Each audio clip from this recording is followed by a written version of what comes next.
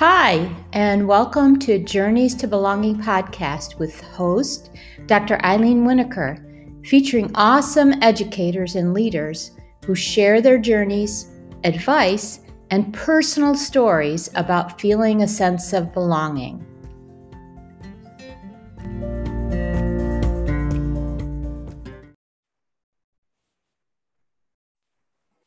Hi, everybody, and welcome to another episode of Journeys to Belonging. I have a very familiar face and friend with me today who has already been on my podcast. However, I asked if we could do a reflection on the year 2020. And I know it's not quite finished, although many of us wish it was. But, that 2020 is hindsight, just kind of looking back and reflecting on things. And so I invited Barbara Bray to be with me today because she's sort of my other half, my other 50%. So welcome, Barbara. Thank you for coming on and helping me with this reflection of the year. Oh, thank you, Eileen. I mean, yes, we've known each other some time now, and I feel like we definitely are related somehow. Somewhere in our past lives, we know that. Yes. Yeah, we should discover that. We should put your DNA. I don't know, have you done your DNA yet? Yeah, 23andMe, I've done that. Yeah, well, so far I don't see your name coming up, but who knows? Maybe that they just don't know that we're related. So Barbara, I know you were on. Oh, you were actually one of my first guests. I think you were on episode 6 or 7, and we talked a lot about different things at the time, and especially your book and also your path. It was early in all of this that was going on, and so there's a lot more to reflect on right now. And I'm just thinking about the last 2 weeks up until Thanksgiving were really hard for me. And we were chatting about it a little bit before. And they were really hard for me. And I know it was hard for so many people around the world, not just for Thanksgiving, for the fact that we just aren't close to our friends and our family. And we're kind of, the whole virtual thing is we're really blessed to have it, but it's getting a little old. And so just trying to remain hopeful. And so I kept pushing myself every day to try to have that hope. And I know a lot of people this week are talking about hope. I know Chris Quinn has his Holidays of Hope. We chatted a little bit about that before we started too. But how did you keep hopeful all of this time? I mean, we've talking about since March, February or March, this has been going on. How have you kept your hopes up, Barbara?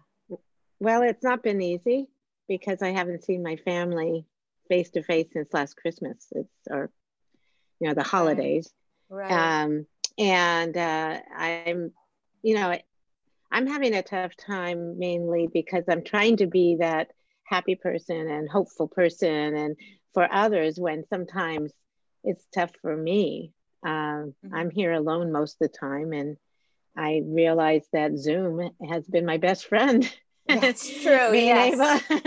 And also I'm working with Chris Quinn on Holidays of Hope, and mainly because we were talking about how to get through this, to get through our feelings, we need to have some hope. Right. And I did have it. It's like I've gone up and down like you have. My holiday was a virtual one with my family, which was really nice. It actually was good. It turned out well. But then there's always an issue of somebody who's very sad, who needs to talk more. I'm finding that with teachers also. They're reaching out and telling me stories. Yeah. Right now, I'm not even sure what to say.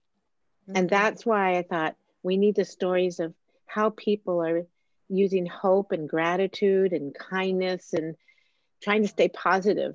And that's what I'm trying to do now. Yes. Your a concentration, your focus on people telling their stories, which is a real basis for what you've been talking about even before you wrote your book, which is being able to find your why, find your purpose.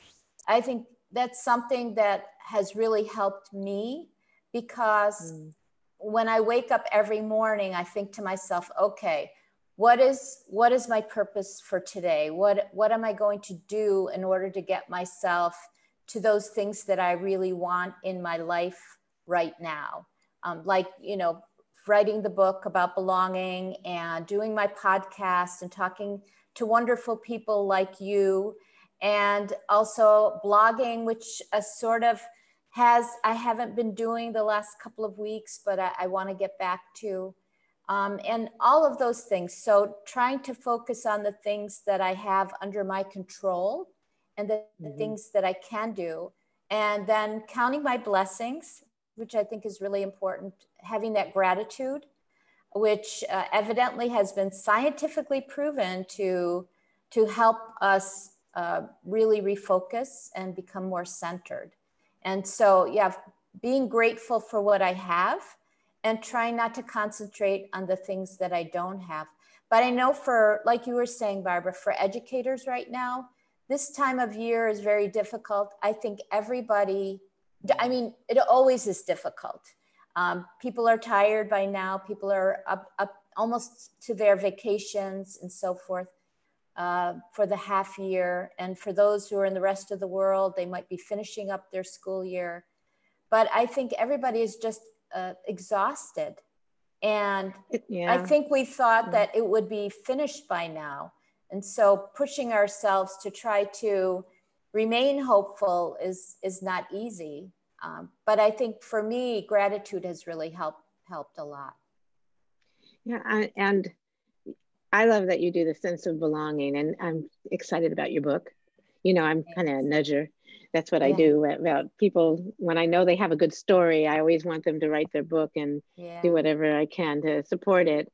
But I also am hearing some stories that are alarming to me. And a lot of it is there are teachers that are also parents, and parents that are having issues. Yes. This is really a difficult time for many people all over the world now, but the US is really struggling because some of the states are all different. And what some people are telling me is that they are told to work virtually or they're told to work face to face, but their children are in a different situation and they can't get childcare when they're young. And so they're very conflicted, and some people are leaving the profession when they don't want to. And they're put in a really awkward place. So I'm trying right now to really just listen and be that person that I can't give them, you know, advice because I wouldn't even know what to say. But the idea, is there anything that gives you some hope?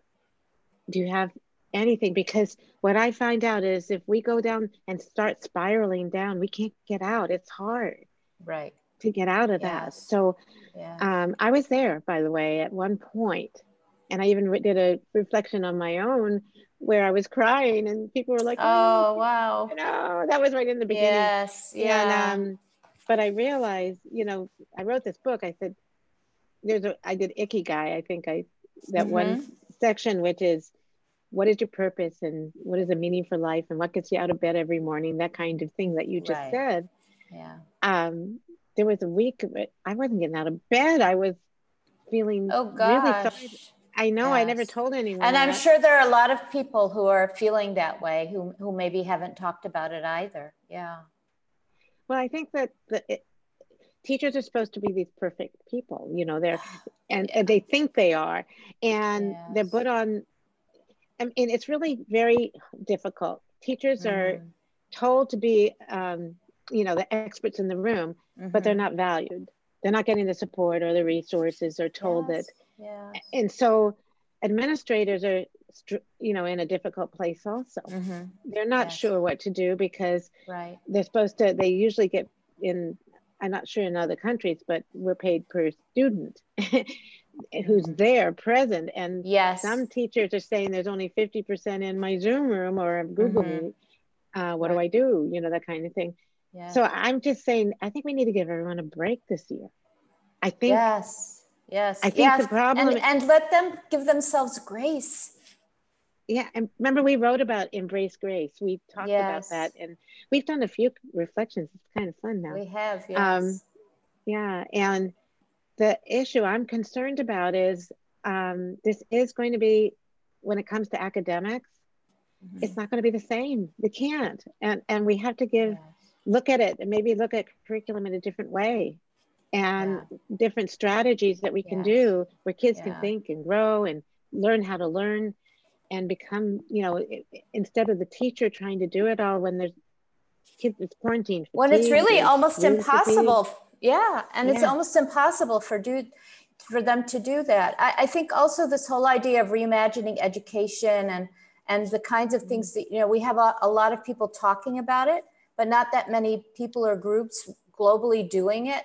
And I think it's really important for us to push the conversation, us meaning educators, administrators, educators in general, teachers, educators, those who are coaches, not the policymakers, to push the agenda that we need to look at education from a different lens. We also need to look at this whole idea of social and emotional learning, belonging, safety, and the importance of that before any content. And I believe, you know, I've been through it with my own children during the Gulf War in 1990, and I wrote a blog post about it, that students will catch up, children will catch up if we just give them the sense that they feel safe. You know, this has been an extremely traumatic experience. You know, apart from all the politics that goes on and everything that's happening outside, students who are left at home, who are not in the ideal situations at home, teachers who are parents, like you said, Barbara, who are having difficulty juggling. One day they're in school and then there's a COVID case and then they're out of school. Meanwhile, their children are in different school districts or in a different situation. It's been extremely stressful. And we need to really take a look at all of that. Then we see all the statistics and the numbers and everything. And what I'd like to say is I suffered from depression for a very, very long time, up until I was in my 30s. And I find that when I feel myself spiraling down, I do the same thing that I did during those 8 or 10 years that I tried to pull myself out of depression, is looking back and remembering the things that I was able to do, the things I had control over, and the things I was able to do. So what I've been doing a bit, even just chatting with my husband also, is talking about what we've been through since last January or February. And for us personally, it was my son was supposed to be getting married in March, and right before he was going to get married, and he was in Pennsylvania with his fiance at the time, studying his master's. Phone calls back and forth about them worried about getting to Kuwait and not being able to get back to finish their final semester.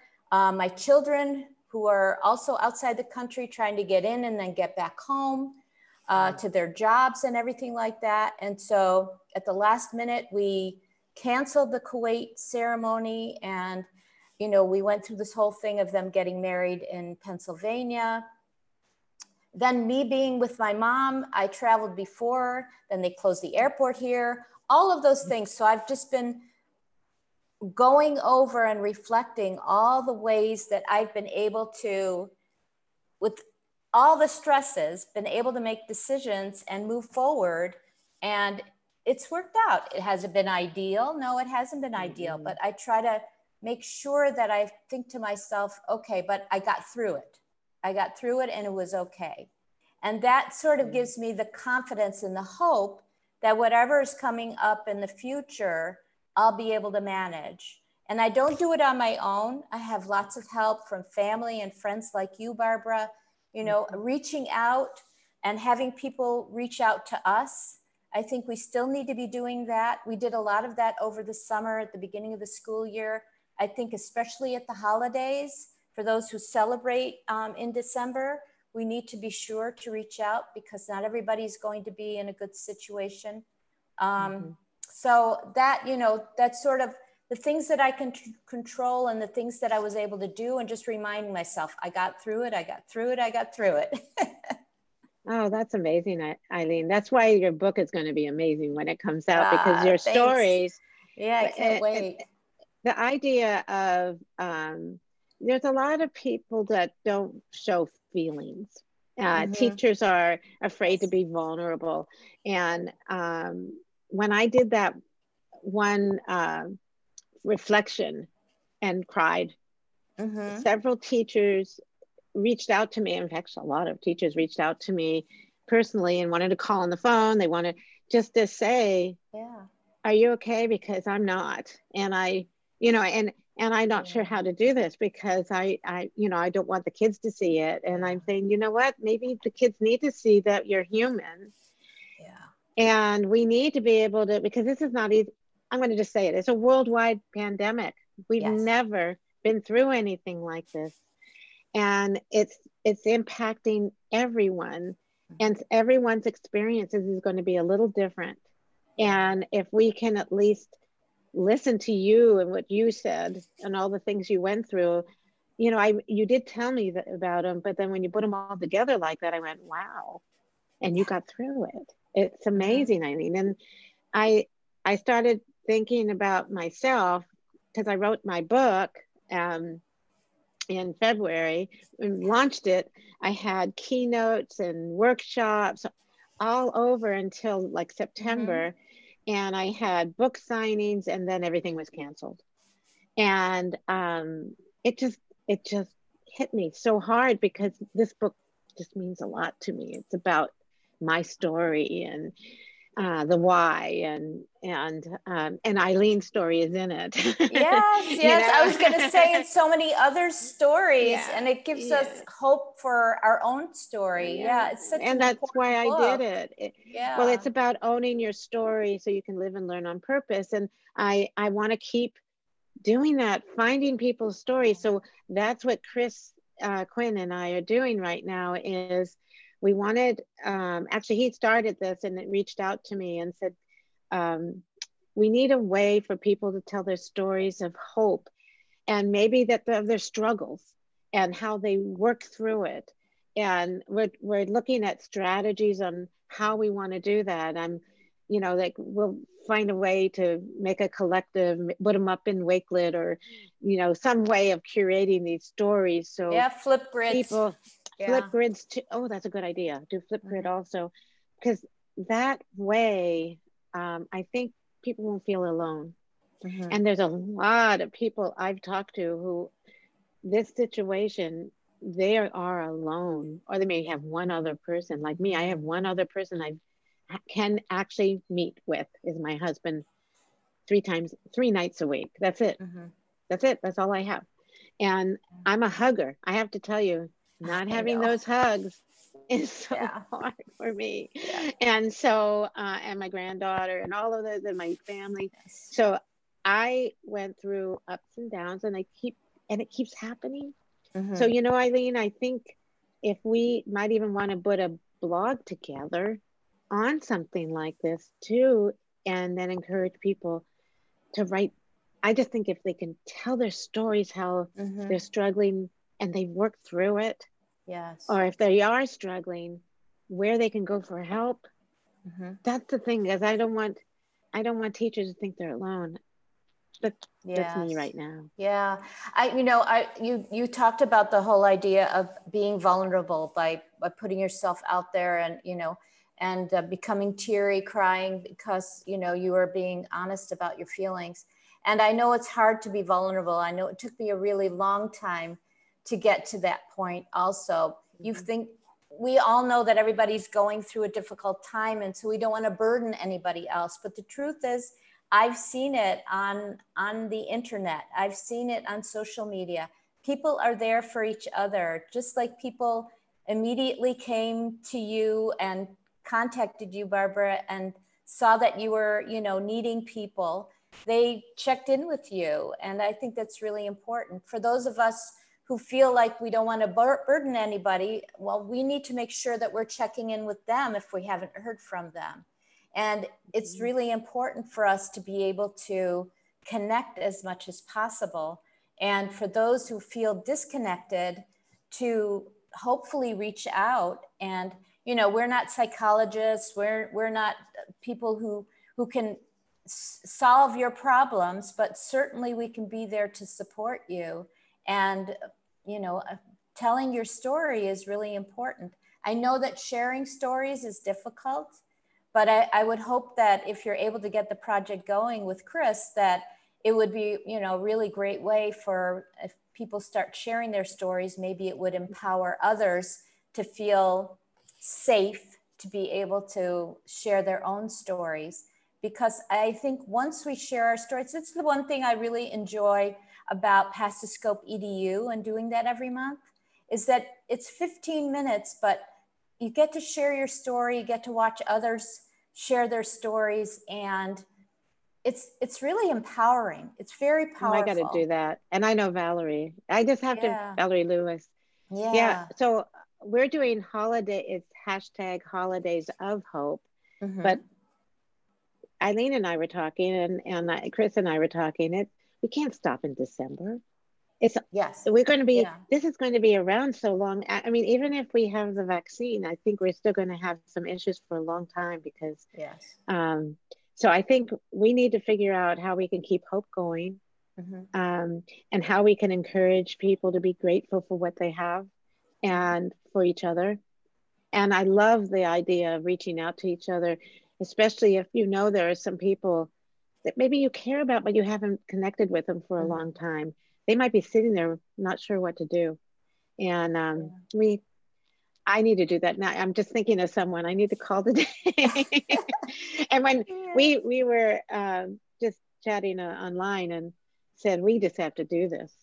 You did, both of us but you reached out and said, we should just do this. And I think and that's what happened with Chris and I.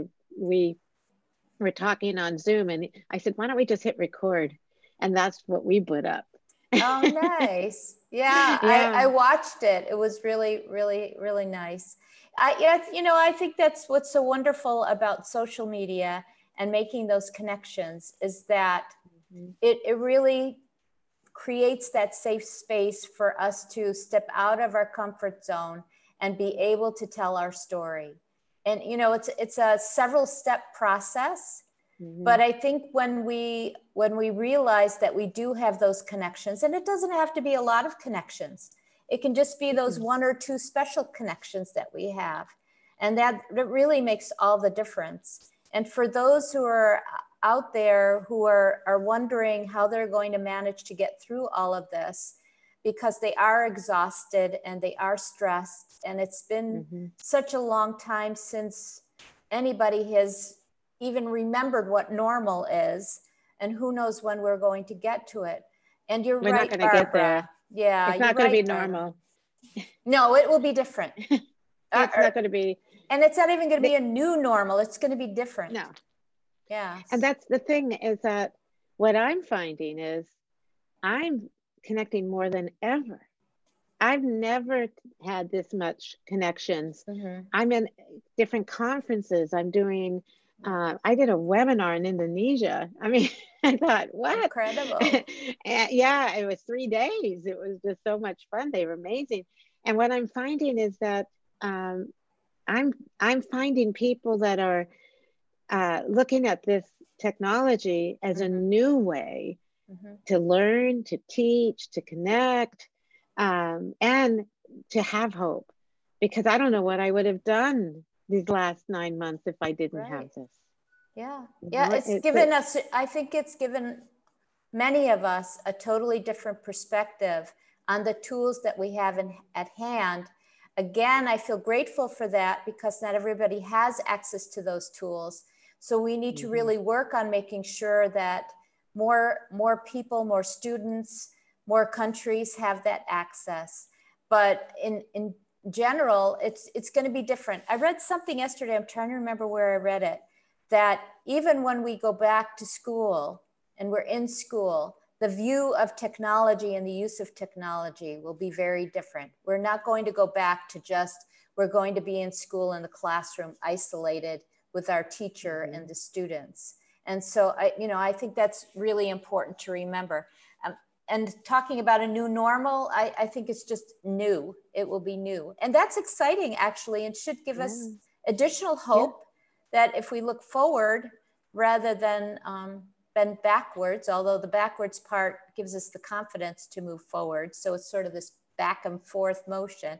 But, really being able to do that. And then, like you said, tell our stories. And I do believe, and you and I were talking beforehand, the idea of the holidays of hope is wonderful as a kickstart, but we really need to continue to do that, talk about hope and kindness and all of those things, because it needs to be embedded in our psyche. We need to think of that, not just at certain times of the year or certain days of the week. We need to be doing that all the time.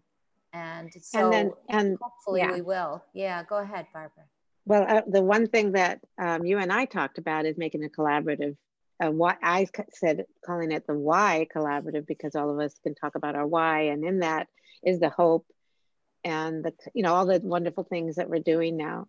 And the one thing that I'm seeing is that when you open a door, because a lot of these teachers have not used this technology, and all of a sudden they've been thrown into it, and families are thrown into it, and they're coming up with new ways to even connect to the families. There's no way they want to go back. They'll want this, because so if we can get more access for, like I said, this is a worldwide pandemic. We have the UN Sustainable Development Goals, and we have lots of new resources out there, like Flipgrid and Wakelet and Buncee and all of these wonderful tools that we could pull together. And I'm doing podcasts, you're doing podcasts. We could have, just imagine, just have kids, just throw it all out there to the kids and say, what would you do? And I'm just let me just tell you, I just met with my neighbor who's she is a 4-H leader. I don't know if you know 4-H, what 4-H is. Yeah, but maybe our listeners don't, if you want to explain it a little bit. Well, it's a club where they do projects, and a lot of it was based on, taking care of animals and things like that, but they're all online now.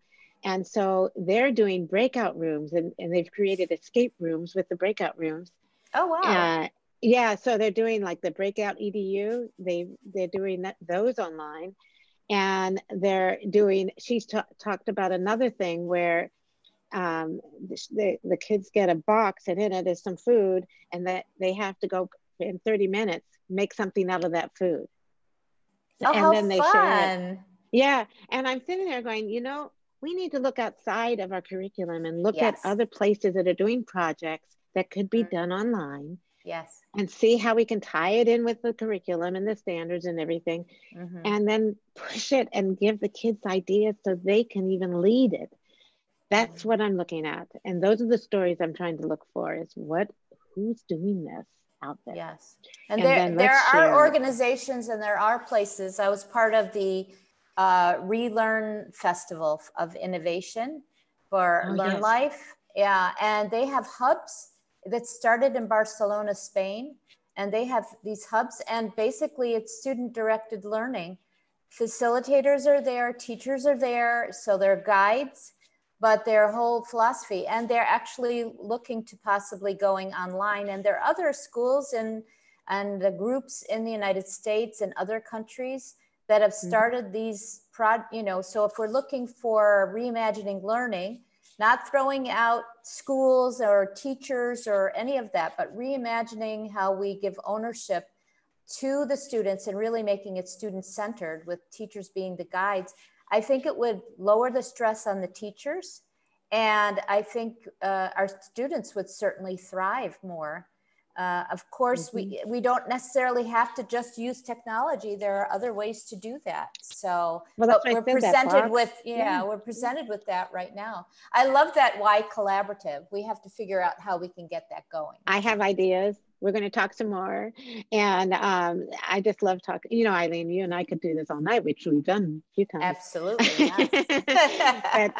And, you know, the one thing that's so powerful is when you make a connection and you love it, don't let it go. Keep nudging. And when you know someone is, let's say, struggling, like, you know, when you were struggling, I didn't even know how much you were struggling. And you probably didn't know how much I was. We just have to check in with each other, and we need to do that for anyone we care about. Right.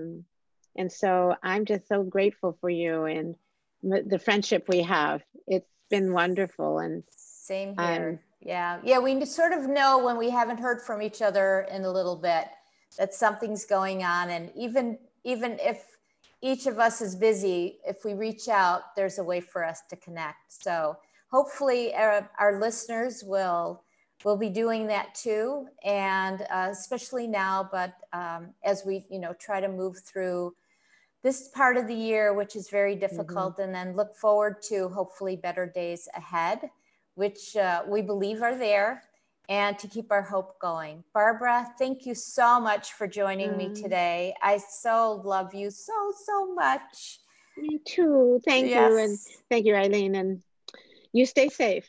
You too. Sending you a virtual hug. Me too. Back to you. Thanks. Thank you for listening to today's episode. If you're inspired by what you heard, be sure to subscribe wherever you listen to podcasts. For more information about belonging, check my website, Journeys to Belonging, that's Journeys 2 Belonging.webstarts.com. See you next week.